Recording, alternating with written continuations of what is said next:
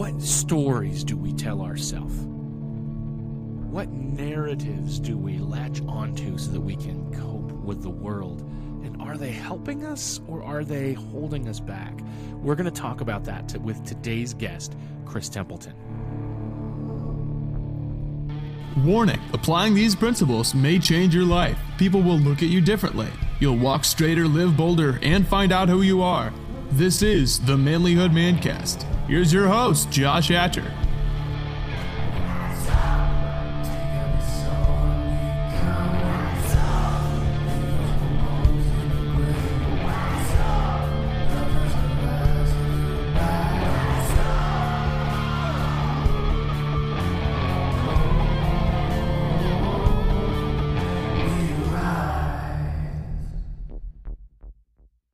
Gentlemen, welcome to the Manlyhood Mancast. I'm really glad that you guys are here with us.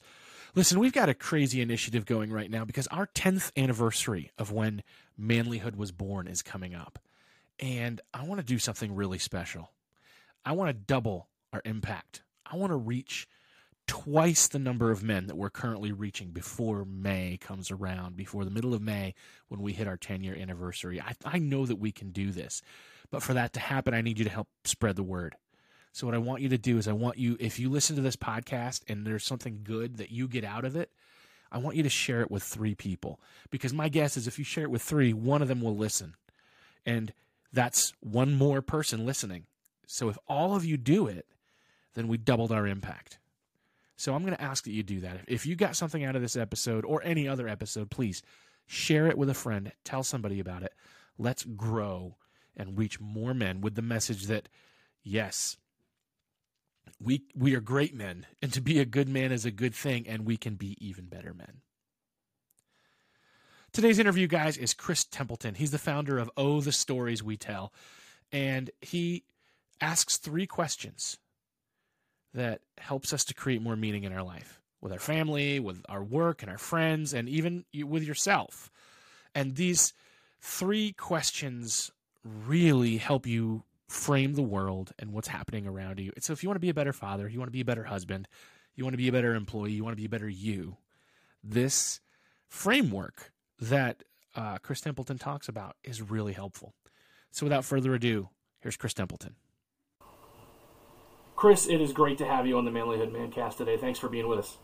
Thanks for having me. I really appreciate it, Josh. This is a topic that I think does not get nearly the attention that it needs. Don't you agree? I definitely agree. That's why I do what I do. And I'm excited to talk with you. I've looked at the work that you're doing with Oh, the Stories We Tell, and I think that there's a lot of those principles that go very well with what we're trying to communicate to the men that we're working with. So I think that's why this would be a great interview. And Thanks. I think we've got a lot in store. So I think it'll be a good conversation. Me too. So why don't you tell me a little bit about yourself and the work you do, Chris? I guess the quick background is raised by a very narcissistic dad. We thought it was the ideal upbringing. Sat with my brother and my sister last night and talked about all the parts that we didn't realize weren't quite so idealistic. And a dad that screwed around, lied, that sort of thing. And the fallout from that. And so I've always been super interested in why people behave the way they do. And 19 years ago, my stepmother, as she loved to call herself, my evil stepmother, said, you should read a book called The Power of Now. And it's a kind of a spiritual book and by a guy named Eckhart Tolle. And it really hit me because one of the things that he talks about very early is we are always telling ourselves, narrating what's going on around us. And when you start to recognize that so much of the way that we color our world is based on what we're telling ourselves about what we think is going on, boy, oh boy, that can be really good or really crappy. And we're wired in a way that has us feeling crappy and a lot of the time struggling, not knowing quite what's what. And it turns out that over the last 19 years, I've just been putzing around with coming up with 3 questions. What's the story I'm telling? Is it serving me in this moment? Is it serving me? And is there a more authentic story I can tell? And so that has turned into a resulting model that just explains so much, but it's really simple. And all of a sudden I start to recognize, oh my God, I'm in little me mode. That's not serving me. How can I get back to an authentic place? And so one of the things that I really admire on your website is you say something along the lines of, I can't tell you what manliness is going to be for you, but you are all about the journey. And so it's the same for me. Like, I want people to recognize that there are some tools that are available to them to have much greater self-awareness, much greater than self-leadership, which we never talk about. And then if I'm really nailing it in my self-leadership and my self-awareness, guess what? I'm starting to really nail it in life. And I imagine if you look at kind of your journey from the time your wife said, dude, this is not working, right? To now, that is something that nobody's going to have your exact journey, but knowing that you've got these tools available to you, it's been a game changer for me, Josh. I would not be the man that I am without this practice of these questions and teaching it to my kids and my wife, which is very simple to do, but because it's so easy. But man, has it changed everything. So walk me through this, because I think that there's something that happens when we lie to ourselves, and I know that I have experienced that many times over, and have started working through a lot of that process, but maybe a lot of people don't realize that they're lying to themselves. So maybe do you have some examples or some real world applications to help us understand that? What does that look like? Yeah, first of all, I don't typically look at it as lying to myself. I think we're deceiving ourselves a lot. And what happens is, think about it. What are you, in your late 30s, early 40s? Yeah, I am in my mid-40s, but I look younger than I am because the fat pushes out the wrinkles. And see, that's the same for me. My belly looks really good. So think about, as you were growing up, and I think it was more prevalent for my generation. I'm 61 now. And you know, what it meant to be a man was you did this, you did that, and that's just the way it is. And I think what happens is when we start to try to live that way, the way society thinks we should or that sort of thing, we lose who we are authentically. And I think that being a man, there's all kinds of things that are, in general, different for men versus women. But when I start to recognize the places where I'm feeling discomfort in how I'm behaving or how I'm viewing the world around me, and then so often people are like, oh, I saw that and that just pissed me off, and that's that. That's where it stops. Instead of saying, and that's where the value of these three questions come in. What's the story I'm telling about what's going on? When we're deceiving ourselves, what we're doing is we have a tendency to be in this place where we're victimized, we're fearful about what we're seeing, and so much of how we narrate what's going on around us and within us is from that fear-based place. So I'm a victim, I don't want to deal with what you think I should be doing, and those sort of things. But when you are able to take a step back and say, hey, what's the story I'm telling? Like, right there, that gives me the ability, without dialing in and all the emotional baggage, to say, oh, wait a minute, what is the story I'm telling? And with story, then it's editable. Oh my God, I could edit this story about what I'm saying. And so then you have this ability to say, okay, what is the story? And then secondarily, is it serving me? Does it serve me to be getting all cranky with my kids because they're being kids? Think about how many times as parents, don't you have a couple of kids? 4, yep. 4. Yep, and so 3 of them are grown, so yeah, I'm there, man. But think about the number of times that you've done things you're like, oh God, that was awful. Like once I was really upset with my little boy. We were packing to go camping, and he's bugging his little sister. And man, I grabbed that kid, sensitive guy. He was a sensitive guy. Grabbed him by the arm, and he's tiptoeing into the bathtub. That was our place for discipline. You go into the bathtub, you stay there, and you think about what you did, kind of thing. So we get in the car about 5 minutes later, and this kid is broken. Like, he is on the edge of tears. We get 75 yards down the street, and I'm like, oh, God dang it, look what I just did. And it still is tough for me. Pull over the car. Now here's the thing. What most men in my generation would have done is, you need to figure it out, and that is that. Okay, great. How does that serve me? How does that serve you as the child?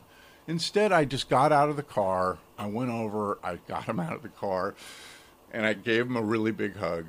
And I apologized and said, I'm so sorry. And we still talk about it to this day. I don't think he remembers much of it. When you start to get out of that place where you're deceiving yourself into thinking that being this kind of societal definition of what it meant to be a man is, and you take a step back and go, oh my God, this isn't good for me.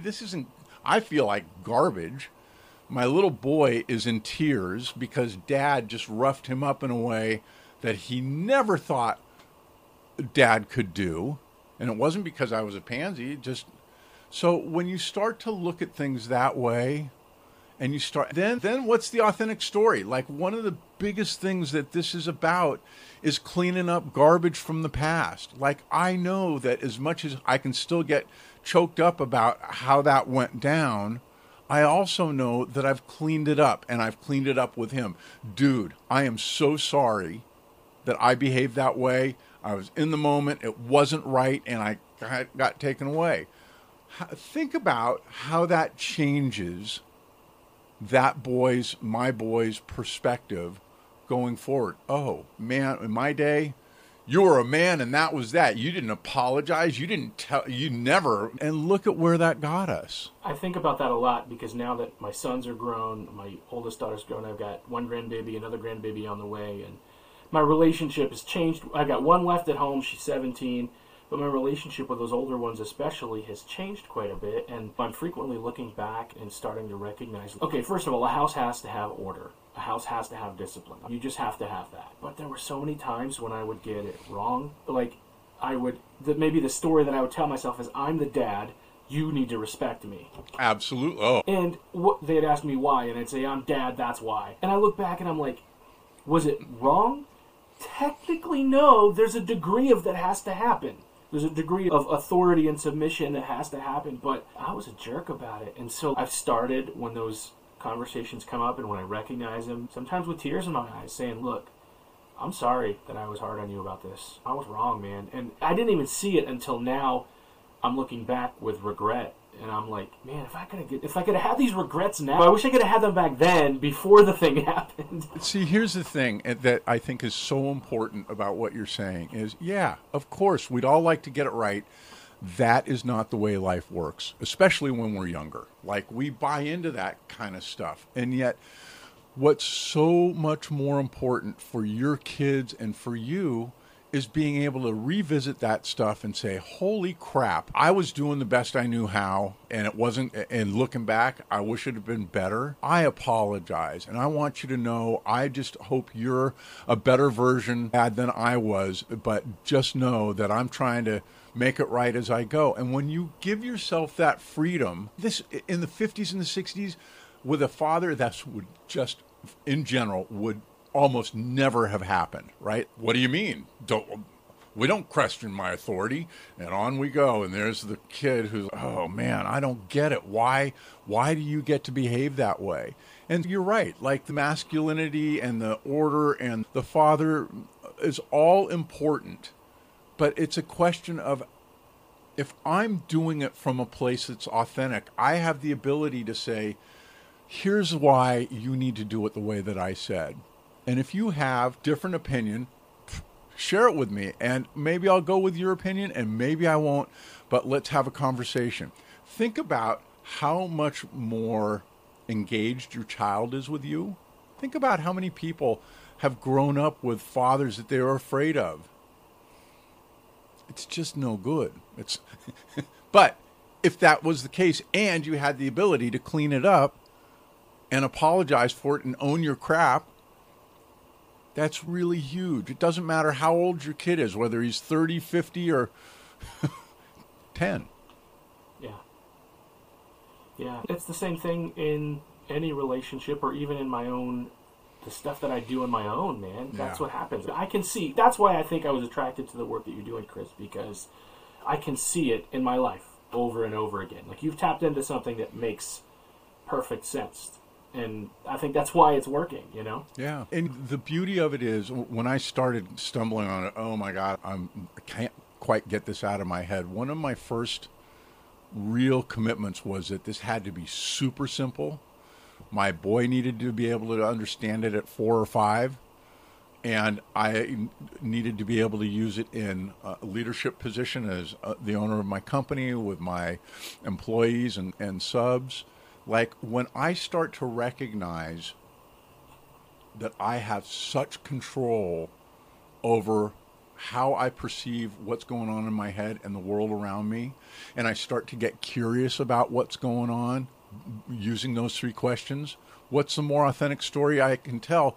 Right there, man, that moves us from this is the way it is to curiosity. Dude, what is going on with you? Why are you misbehaving? How come you have been to work late 6 times in a row instead of the old manager style? Well, you've been late 6 times in a row, and that's unacceptable, period.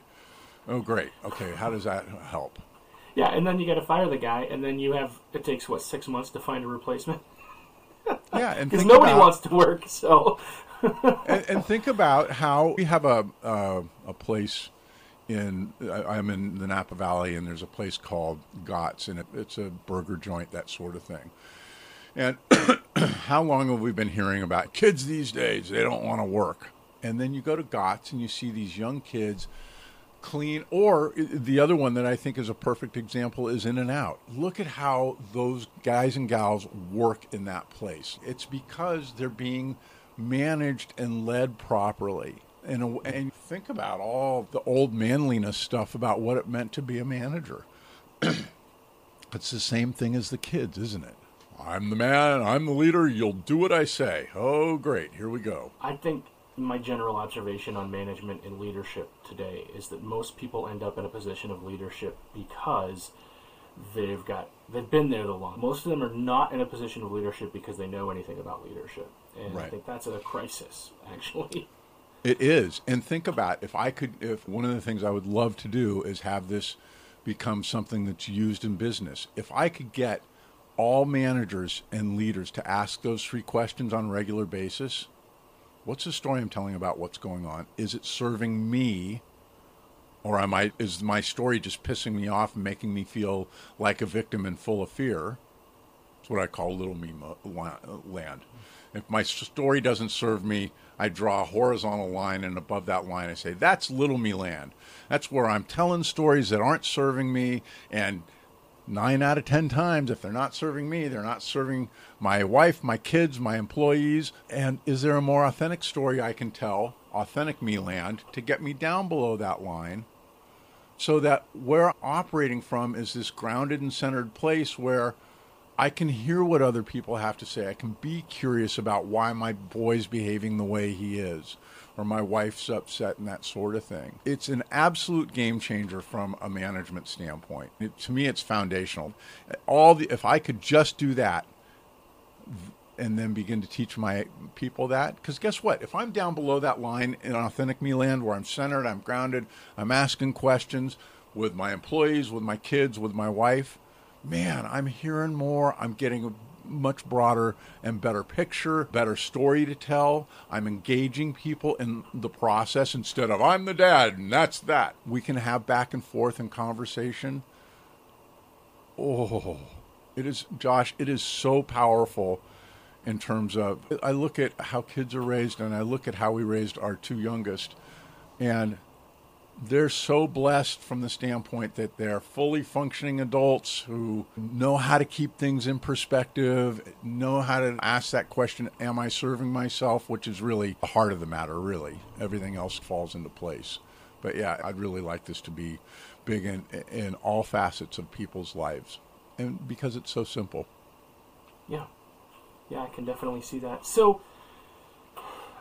I know that the culture that we're in right now everybody wants to be a victim of something right now. Yeah. And just look at the political spectrum. You've got one side who is convinced that, that everybody in the government is out to get them. I'm in that camp. And then you've got the other side who's convinced that everybody in the government's out to get them, but they're seeing it from the other perspective. But there's no, they always view the system as against them. And whether or not the system is against them, I think the viewing that it's against you is probably more important than whether it is or not. Right? Think about that. One of the things I think a lot about is if you take a standard distribution curve in statistics, it's this bell, and they say most of the people fall in the middle where the bell is higher, and then as you go down, that's where you get so middle is left, center, and right, then far right, extreme right, far left, extreme left. And when you think about, and the way I define the far left and the far right is when you are to a point because of the stories that you're watching, repeating, and living, that the other side has no value at all, you're in the far camp. Like I'm at the place where if talk about victimization, and this is all above the line, if the other side would just behave the way that I want them to, everything would be all right. Oh, God, trust me, it wouldn't, but okay. Yeah. And then the extreme right are the people that are willing to actually go out and hurt people and that sort of thing. But all of that stuff on the tails is all above the line. So they're all behaving the same way. I'm fearful of what your side is going to do to me. And because of that, I get to behave in ways that are not serving me or anybody else. Think about somebody who's on the far left or the far right. Forget the extreme because there's not much you can do about that. But think about how much fear, how much victimization they are living on a daily basis. My mother-in-law thought that when Biden got elected, that she was going to be taken to a re-education camp and socialism was going to be in. And Della, is there anything that you can think of on the left that has value? Nope. Okay, it's not helping you. In the center, you may go above and below that line, but it's like, for me, because I'm definitely in the center and a little more to the left, but I see value in both sides. And I see the value of when people are in that middle ground, things get done. On the far left and the far, no compromise, oh great, how's that been working for us? And yeah. So all of that you can put in this model of mine and say, oh my God, the far left and the far right are in the exact same place in the model. They're just looking at it from two different perspectives. Does that make sense? It does. It's funny because I would think politically I probably, someone who is still within the curve but maybe on leaning farther left than you would think that I'm extreme when they hear my views. Mm-hmm. But then again, I'm also... and maybe it's because that the edges of that curve have been kicked out so far. Absolutely. Right now. I'm actually I'll share quotes on my profile all the time. On my Facebook and social media profile. I love quotes because you don't even have to read the whole book. You can just read the best quotes from a book and then you've got it. Yeah. And so I love to do that. I love to pull quotes in. And so I'll share a quote from Barack Obama and then I'll get 1,000 private messages. Read the quote. Is what he said okay then? We can't hear anything that's outside of our...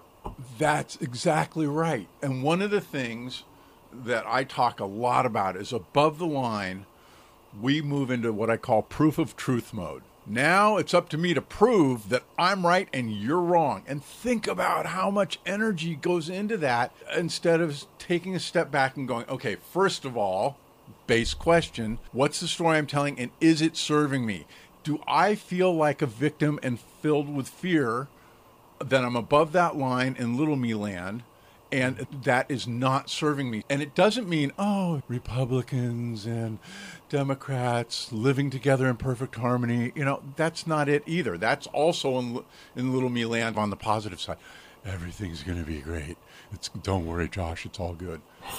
Neither of those really serve us, do they? But when I come down and say, gee, what's the value of the two parties working together? And how do we help people to see that value? How do I help to do that with my children? And I've done this in politics with my kids forever. Like, they know they're never going to walk into a room and hear me say, the Republicans are the worst things ever, or the Democrats are the worst things ever. I'm going to say, hey, guess what? And that's part of the other thing is how we talk. You look at the media, it's conservatives are doing this, or Republicans are doing that, and Democrats are doing that. No, it's you need to look at who's in the center, who's far left and right, and who's extreme left and right. And then, but we have a tendency to say, those Antifa people, all Democrats are just want to take your life away from you. And in the same mode, we view them as an enemy. They may be acting like an enemy at that moment, but the bottom line is, really, do you think Antifa is going to take over the country? In the same, do you really think, now given Antifa is usually anti-gun and you've got all kinds of stuff that's pretty icky. But I will say that the bottom line, though, is, and aside from all the politics, the same, as we're talking about it, I can see this in our marriages and our relationships. We get in that always never mindset, and it's all in the blame shifting, and it's, I would have done the dishes if you had put them away, so I had a place to put them. A lot of quid pro quo. The thing that's so beautiful about what I've been doing, and I think why I'm as passionate as I am, is it all makes sense. And it puts everything into a nice perspective. So like when I see people on the far left have plenty of arguments with my good friends who are on the far left. And when I understand this model, and I understand that people on the far left and the far right are both in places that don't serve them, I can appreciate, one of my big things practice-wise is appreciation. Can you appreciate why those people are up there? And I can say they got stories going that don't serve them. They've probably been watching their version of whatever media they watch that reinforces their goals, and now they're spitting it out. They don't need to think about it. And that's just the way it is. And when I start to recognize that, and I can still stay below that line and say, dude, tell me about that. Give me a little more on that, and help them to see what they're saying, we're all in a better place. Yeah, and that's the bottom line, too, is, I don't know, maybe it's one of those lessons my dad taught me, is you can learn something from everybody. There was a guy in town that was intellectually disabled that would walk around town and pick up pop cans, and he was not that bright, was how we all viewed him.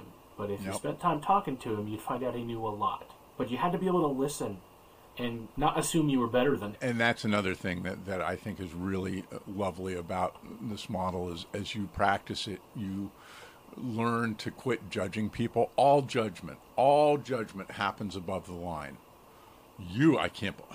That's what you think? Oh, that's disgusting, or whatever the case may be. And when we are below that line, we're able to say, oh, he's doing something that doesn't work for me.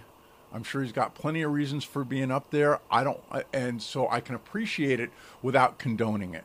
Or I can appreciate and think about the appreciation that you have for this guy that was intellectually disabled. And when you took the time to find out more, got curious, moves me right below the line, all of a sudden you find all the value that this kid had to offer. Think about it with Down syndrome people. We used to institutionalize them, Josh. In the 60s and 70s, most Down kids went into an institution. Now, they're this lovely, wonderful force for good in all of our lives when we start to take that little bit of time to listen to them. Whereas a man or a woman 30 years ago, what's the point? It's sad for them. I would never want that to happen to me. And then here we are 38 years later saying, yeah, it was something to work through, but boy, oh boy, is my I know plenty of people who have Down syndrome or kids on the spectrum of autism, and they wouldn't change it a bit. Yeah. And that's, I think, what it just comes down to is the value of human life, valuing people for who they are, accepting them, even if they're wrong about something. I think we're living in this age where we think we have to agree with everybody on everything. You think that a healthy marriage is a husband always agreeing with his wife, and I'm like, I joke, because it's really not this bad, but I joke with everybody and say, we have one good fight a day. Think about how powerful that is.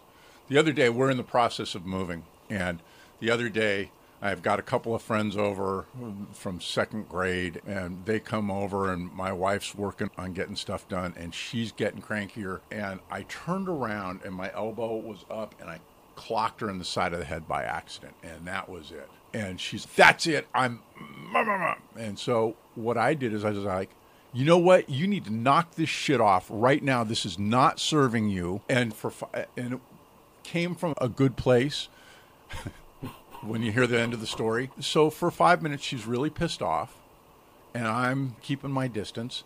And at some point, for some reason, something shifts in her. And I was like, that was like a reset for you, wasn't it? Because then she came down and she was like, oh, yeah, that wasn't serving me, and I don't need to be that cranky up in little me land where I'm a victim of your elbow and your friends and what I have to do moving. And then talk about being a real man, like owning your shit and then saying, you know what, sweetheart, I want this to go as smoothly as it can for you and for me, and I'm here for you. And you know what? I know that wasn't the response that you wanted, but it got you to reset, didn't it? And she's like, yeah, it really did.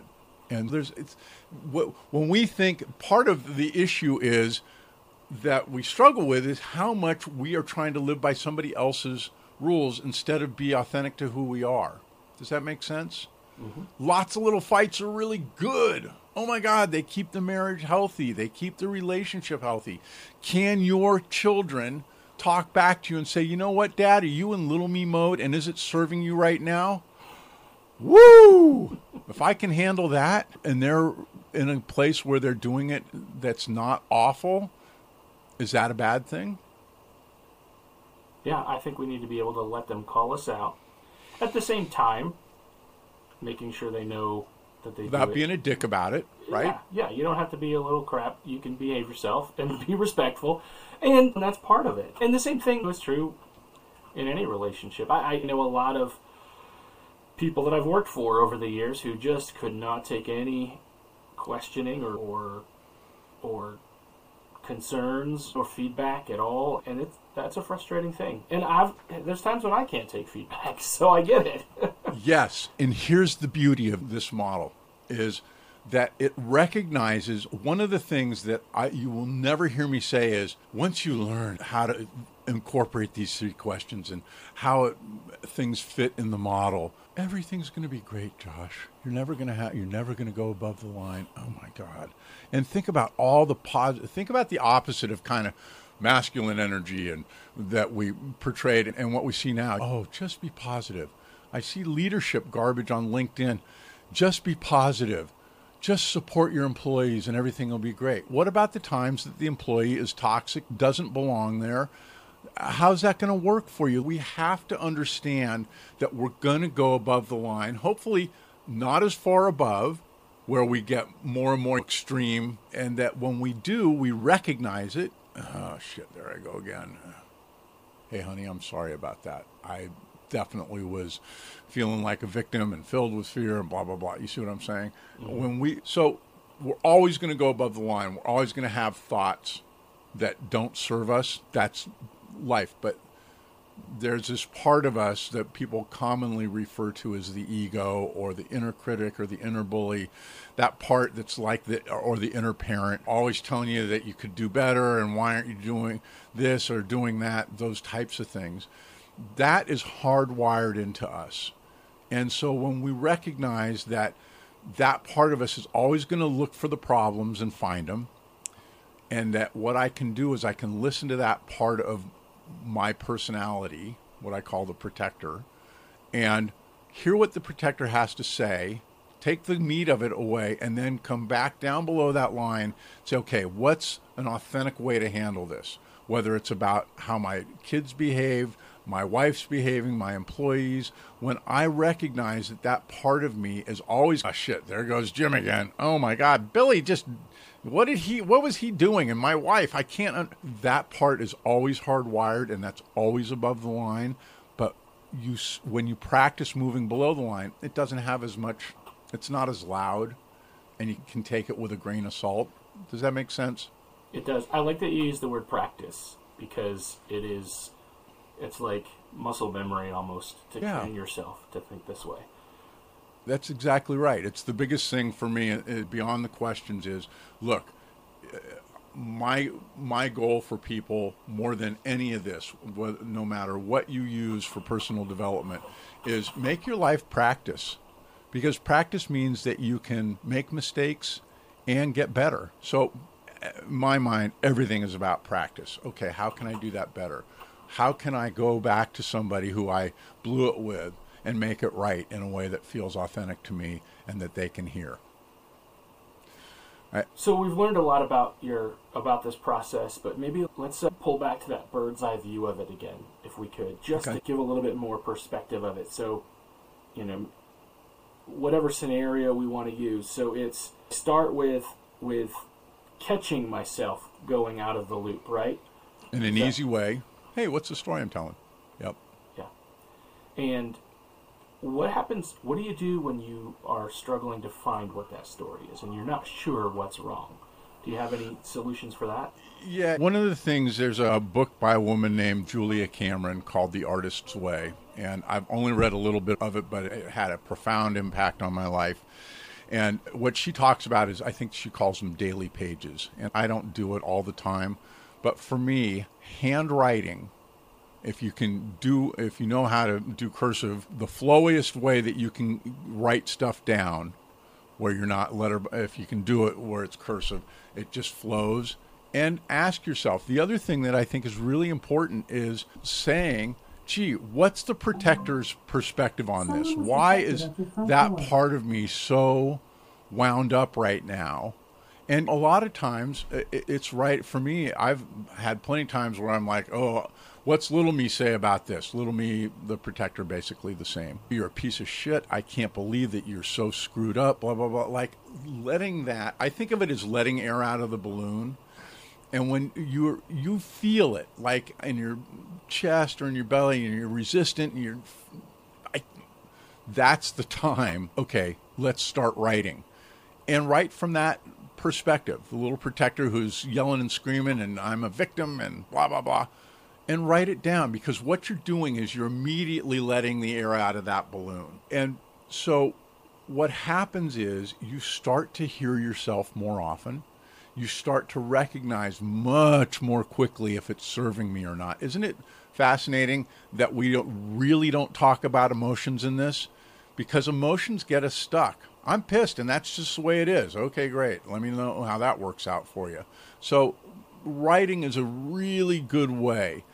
Thinking about what you're doing and why you're thinking it, asking, if this isn't serving me, is there a more authentic story? Because I get curious about, okay, you think about people that are on the far left or the far right on out, man, their story is locked in, it is not changing, and that is that. When I have the ability to say, gee, is this story serving me? Well, I feel like I know what's right, and that's just the way it is.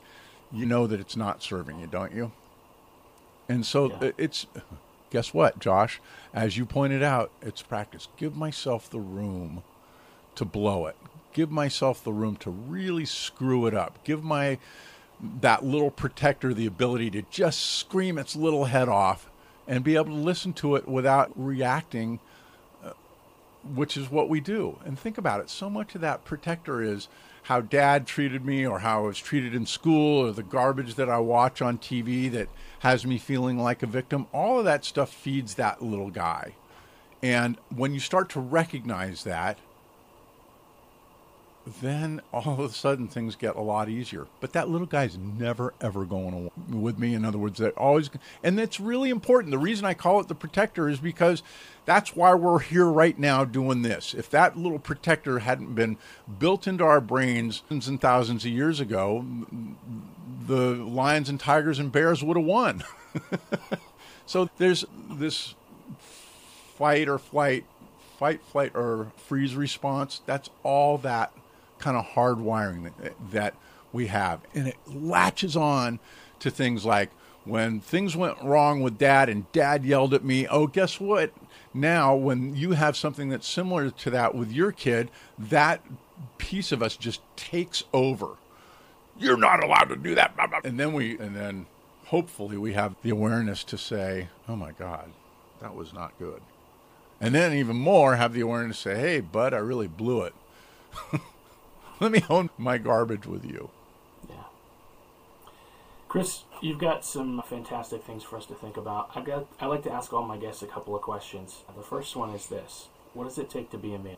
I think for me, I think it takes self-awareness, like really being aware of who I am, and that awareness of, do I have this sense of resistance in me in any given moment, and being able to take a look and see what that is, even if I don't get it right the first time, or even if I have to come back and revisit it. So when I have that self-awareness of, I'm telling a story that's not serving me, right? Think about how huge that is.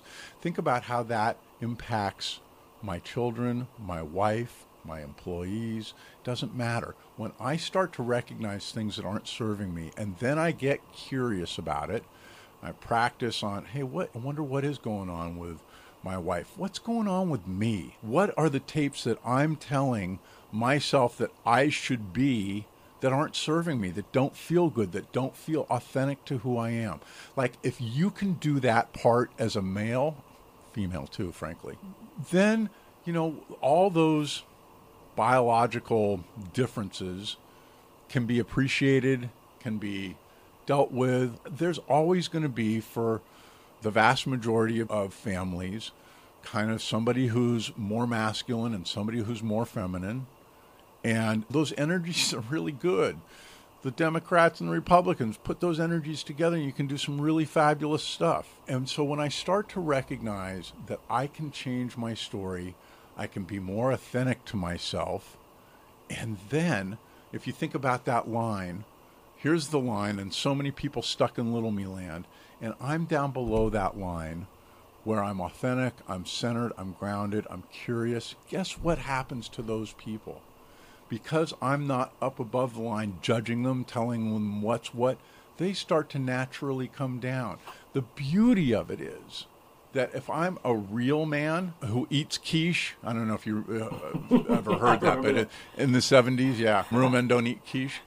I get to be so much of a better version of myself. Like, when you think about what it means to be a man for so many people, it's about trying to fill shoes that don't fit. And yet when you are authentic with yourself, and you do have that ability to look at your behavior and say, you know what, I want to be better with my son. I want to be better with my wife. I still want to be a man. I'm not trying to kick any of that out.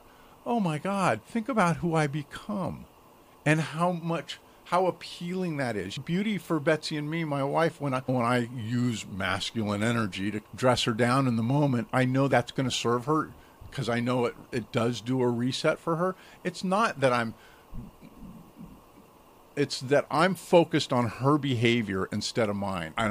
And sometimes you need a little fight. There's nothing wrong with that. So I think that from that standpoint, in terms of what it takes to be a real man, I think it just takes a whole lot of awareness, which requires a whole lot of practice, and trying to be in that centered and grounded place. Hey, I think that's a great answer. Yeah, when it comes to quiche, we could just call it egg pie. That's all it is. It's just egg pie. Men like eggs and men like pie, so we're all good. Yeah, come on. Throw some ketchup on it. It's all good. Now we're rocking. Frank's hot sauce. So my next question is this. If you were to be able to run into the 10-year-old version of Chris Templeton, what do you want him to know?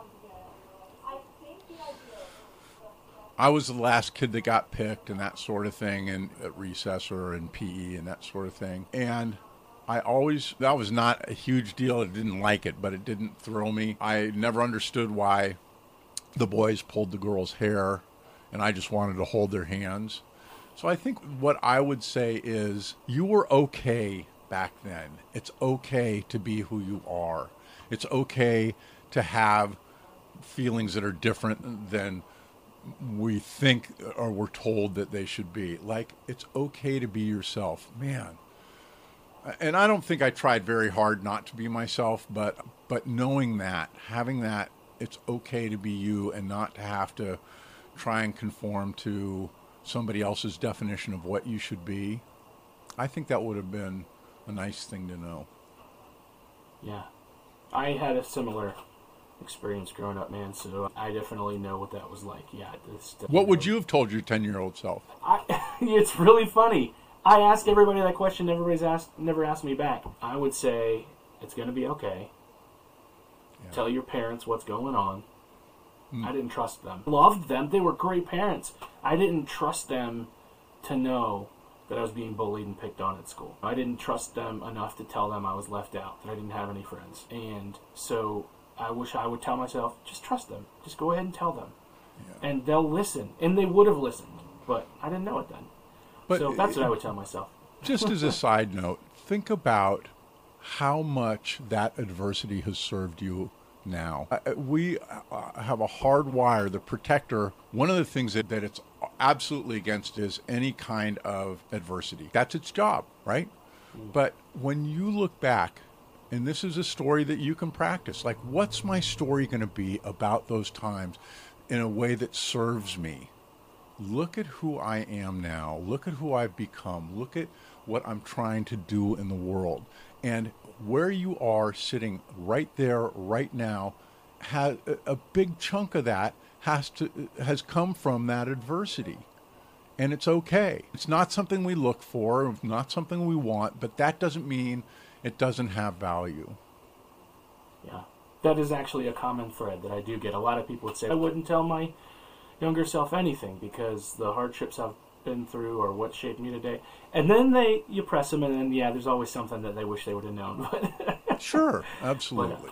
But I think I do think it's worth thinking about a lot. And for me, I have had a lot of freedom in going back and forgiving those kids and those teachers that hurt me, that picked on me, that let me go through that. And I think in that act of forgiveness, that's made a big difference in me as well.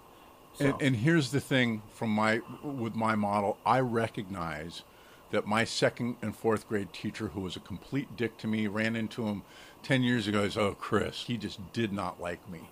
And understanding that those people, when they're judging you, when they're criticizing you, that they are above the line in Little Me Land, then I can appreciate, without condoning, that, and then forgiveness comes so much more easily. I'm convinced that the key to forgiveness is appreciation, like being able to appreciate where they came from and why they behave the way they do. Oh, such a relief for me. Yeah, I actually just was talking to a friend the other day, and he was talking about the abuse he went through with an abusive alcoholic father, and it was bad. Some of the worst abuse I've ever heard about. This guy's lucky to be alive, considering what his parent put him through. And I know his dad, and I know his dad's story, and I just said, so what you went through was hell, and it was wrong, and I am not excusing it, but have you ever thought about what he went through? And recognizing that in his mind, he thinks, I'm doing better than I have. He wasn't ready to hear it yet. Yeah, he wasn't ready to hear it quite yet. Right. But it's that truth, is that it doesn't excuse the behavior, but that act of trying to be empathetic helps you to almost have permission. Once you can accept it, it almost gives you permission to be able to forgive them because you can understand where they're coming from. Absolutely. Absolutely. And when I have the value of the benefit of this model, knowing that little protector of that dad was just always in pain, treated like crap by his parents. Alcohol was a way to calm down that little protector. And the thing that was such a drag was that violence ended up being part of the result of that addiction and that sort of thing. It doesn't excuse it. But boy, oh boy, as the child, when I take the time to let the air out of the balloon about that whole situation and look for the value in it. Think about it. Almost all meaning, a whole ton of meaning in our lives comes from things that happened above the line in Little Me Land that were awful, that were bad, and my ability to change my story, find the true value of it, not put lipstick on a pig, but find how it served me, like we were talking about the stuff you went through and I went through as kids, and how it's helped us to be here having this conversation. Does it mean that it was a good time? Nope. Was there value in it? You bet there was. You bet there was when I take the time to recognize that. And think about it. Most men don't want to do that. Oh, no, I don't want to look at that. Okay, dude, let me know how that works out for you, because it's not going to serve you in the long run. Yeah, we don't want to revisit the feelings that we had because they suck. We don't want to face the feelings we have now because they suck. And it just never gets better. So that's why it's important to be able to dig into that. But it does get better. When we start to look at it, one of the things that the Protector does is it paints the worst possible picture. And we do start to look at it, and we do start to look at it from a place of curiosity and not from fear and victimization. It doesn't make it okay, but we get to be in a place where we feel so much freer of that stuff in the past. Excellent. So I know that you probably have, you've already given us a lot of really good advice, Chris. And so if something overlaps, that's okay. But what would you say is your best advice for the men that are listening today? Make your life a practice. Make your life a practice. Be a better version of yourself. Feel free to make mistakes. Instead of beating yourself up, figure out what you can learn from them, how to frame them in a way, in a story that serves you. To me, is the most important thing. If my questions and model work for you, great. If they don't, go practice with some other model, but practice and understand that you can be a better version of yourself, and you're always going to, as you said on your website, the journey's not going to ever end, but boy, oh boy, it can be a whole lot more meaningful when I'm looking at my life as practice and how I can be better. Excellent. Chris, if the guys want to get in touch with you, get plugged in with the work that you're doing, what's the best way for that to happen? thestorieswetell.com. There's my phone number and my contact information. I'm not a coach or anything like that, but I'm at this point, just really in the last 9 months or so, I've been really pushing this out to the public. And so I'm always interested in having conversations with people. I will sell, if somebody's got wants to practice on some things that take more than, say, half an hour, I do sell time for consulting. It's not therapy. It's just helping people to apply the model in a way that has meaning for them. But thestorieswetell.com. Also, I'm on Instagram at @thestories, Facebook at @thestories, and the other place to really look is to do a search for the Stories We Tell on YouTube, and a little thought bubble with the Stories We Tell will pop up. That's my channel. I'd love it if you guys would like it for me so that I can get the vanity URL. But there's lots of good stuff up there. About 14 pieces with a woman that I've worked with. We did a podcast together, and it's just outstanding content. So awesome. We'll make sure we link that in the show notes as well, so our listeners can check that out and get plugged in with you. Thank you so much for being on today, man. I think it was a great conversation. I do too. Thanks. I appreciate it, Josh. Awesome. Okay, Chris, do you have another second, and maybe we can talk a little more for some bonus content? Yeah. All right, awesome. We're just talking a couple minutes. Nothing real. I'm trying to think of what questions to ask or to kick it off. Anything in particular that you think would be a good direction to talk about? Maybe another little tool? One of the things that I talk a lot about is the example of and it's happening everywhere, is the example of people who are at airports and their flights get canceled and pissed. And I talk a lot about understanding that that's that little aspect of ourselves that I call the protector, and the protector marches up. And what's the first thing the counteragent does is, and they just let that person vent. And you think about it, it's that protector. And I'm never going to fly this airline. You ruined my vacation, blah, blah, blah, blah, blah, blah, blah. And then all of a sudden, they run out of things to say, and oftentimes they'll get a little guilty smirk on their face. Oh my God, did I just say all that? And that is when the counteragent says, okay, let's see what we can do to help. And understanding that part of us, I think for men especially, we have a tendency to engage that part of us in ways that don't really serve us in the moment. Yeah, we can be defensive, and we're looking for a fight. And that's, again, something that is not necessarily bad, because sometimes there's a time and a place to protect, but not at the counter at the airport. And so when we recognize that those kinds of situations are happening all the time, whether it's with my wife, my kids, my workmates, and I can be my own counter agent to that protector and say, okay, dude, yeah, I get where you're coming from, but this isn't making us feel very good, is it? Let's figure out what we can do to be curious, appreciate where we are, practice ourselves down below that line where we can be more effective with each of those different people in our lives. I think that I'm sure women do it too, but I think it's tougher with men.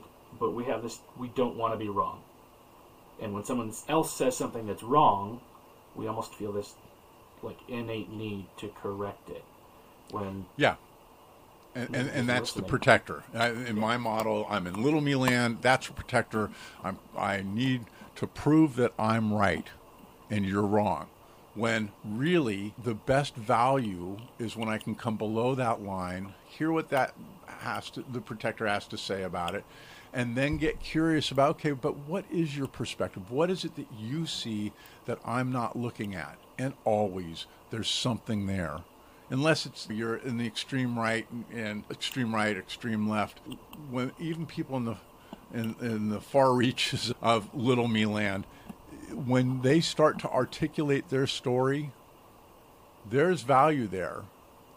And when I'm listening from below the line, instead of trying to prove that I'm right above the line in little me land, it's a whole different outcome. It actually makes me think, and I don't want to get too spiritual, but it makes me think about Jesus. People were always coming against him because they wanted to kill him. They hated him. And he would just ask them questions. And then they would just reveal themselves. They would reveal exactly what they were thinking and what it was, and then a lot of times that would just solve the problem. And here's the thing. The reason that it worked for Jesus, take the divinity out of it for a second, is because he was asking from a place of curiosity, from a centered and grounded place. You could not have that happen. And that's what I was saying. Think about this from a leadership perspective. If I'm good at asking questions and really understanding why I have an employee that's pissed off about something, or somebody else who's frustrated with what's going on work-wise, and I'm always below that line, over time, they realize that it's safe. This is the true definition of a safe space, is that I'm able to have feedback and give feedback in a way that's not judgmental or all those things. And people are like, think about all the things we complain about in management, all above the line. And when I behave the way that Jesus did in terms of being curious and asking questions and not being judgmental, understanding that they've got that little protector that's running full speed and that they care, like when I address that from below the line from an authentic place, we are so good at making our lives so difficult because we stay in little me land and we're judging and want to be right all the time, and it does not serve us. Eventually it will if we get to clean up our act and change our stories, but yeah.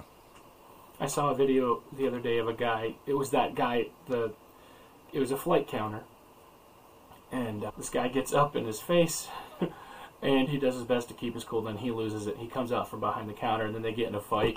And the angry patron ended up just clocking him, and he was bleeding all over the place. He lost. It didn't work that well. It didn't work out that well. It's hard to do. I can't imagine being those counter agents. Can you imagine all the crap that they put up with all day long? And if you are living in little me land all the time, man, talk about stress and how that's going to... but if you have... That's why I love this model so much, is because I get to see... I have a frame of reference to say, oh, that person is up in the negative little me land. I understand that his protector is just screaming in his ear, and that what I got to do is figure out a way to get that air out of the balloon so that I can have a reasonable conversation with him. And if I can even get him below the line, which I'm sure most of these people do, where he's apologizing to me for being a jerk and that sort of thing, and thanking me for the effort that I've made to get him on a flight that's a much better place to be, Josh. Maybe we should have those entry-level customer service people teach the rest of us how to interact with people. Absolutely. My wife and I both have backgrounds in hospitality, and boy, I wanted my kids to have some kind of a front-facing job, whether they stayed there or not. My boy worked in a very high-end restaurant and had to put up with patrons that would come in that were reasonable expectations. Don't you know who I am? That kind of stuff, and figured out how to handle it. And he'd come home pissed, but by the time that we finished chatting about it, he was making jokes about it. And yeah, you're right on the money. Everybody needs a little customer service. Yeah, I love it. I appreciate you having this little extra conversation with me, Chris. If our listeners want to plug in with what you're doing, where do they go again? OhTheStoriesWeTell.com is my website. Lots of good content there about the model and understanding it. Search for Oh, the Stories We Tell on YouTube, a little thought bubble, blue thought bubble with rust-colored writing, Oh, the Stories We Tell, will appear. Click on that. Please do us the favor and click on subscribe so that I can get to saying, oh, just check us out on Oh, the Stories We Tell /YouTube, Oh, the Stories We Tell. All right, we'll do that. We'll subscribe to it, and we'll make sure to link it. So thank you very much. I appreciate it. My pleasure, Josh. Thanks so much. Yeah. Chris, thank you so much for being on the show. I really enjoyed this conversation with you. It's excellent, excellent information. Guys, if you check out the show notes, you will see the links to the stuff that Chris is doing, and you can get plugged in with it. Again, guys, we're trying to double our impact before we hit our 10-year anniversary. So please, if you got something out of this interview, please share it with a friend. If you see one of our social posts or something of that nature, please share it on your profile, like it, leave a comment, because that tells big tech's algorithms that what we're doing is valuable so that more people will see it. So let's make it happen. Let's spread the word. Don't forget, guys, you can join the Manlyhood Man Cave, which is our private Facebook group for men that will help you level up, because you've got men that are building each other up, that have your back. So that's if you go on Facebook and you type in Manlyhood Man Cave and then send a join request. And if you're a man, there'll be a couple questions for you to answer. If you're a man, we'll let you in that group. All right, guys. I appreciate you taking the time to listen today. I love you. I care about you. And I'll see you next time.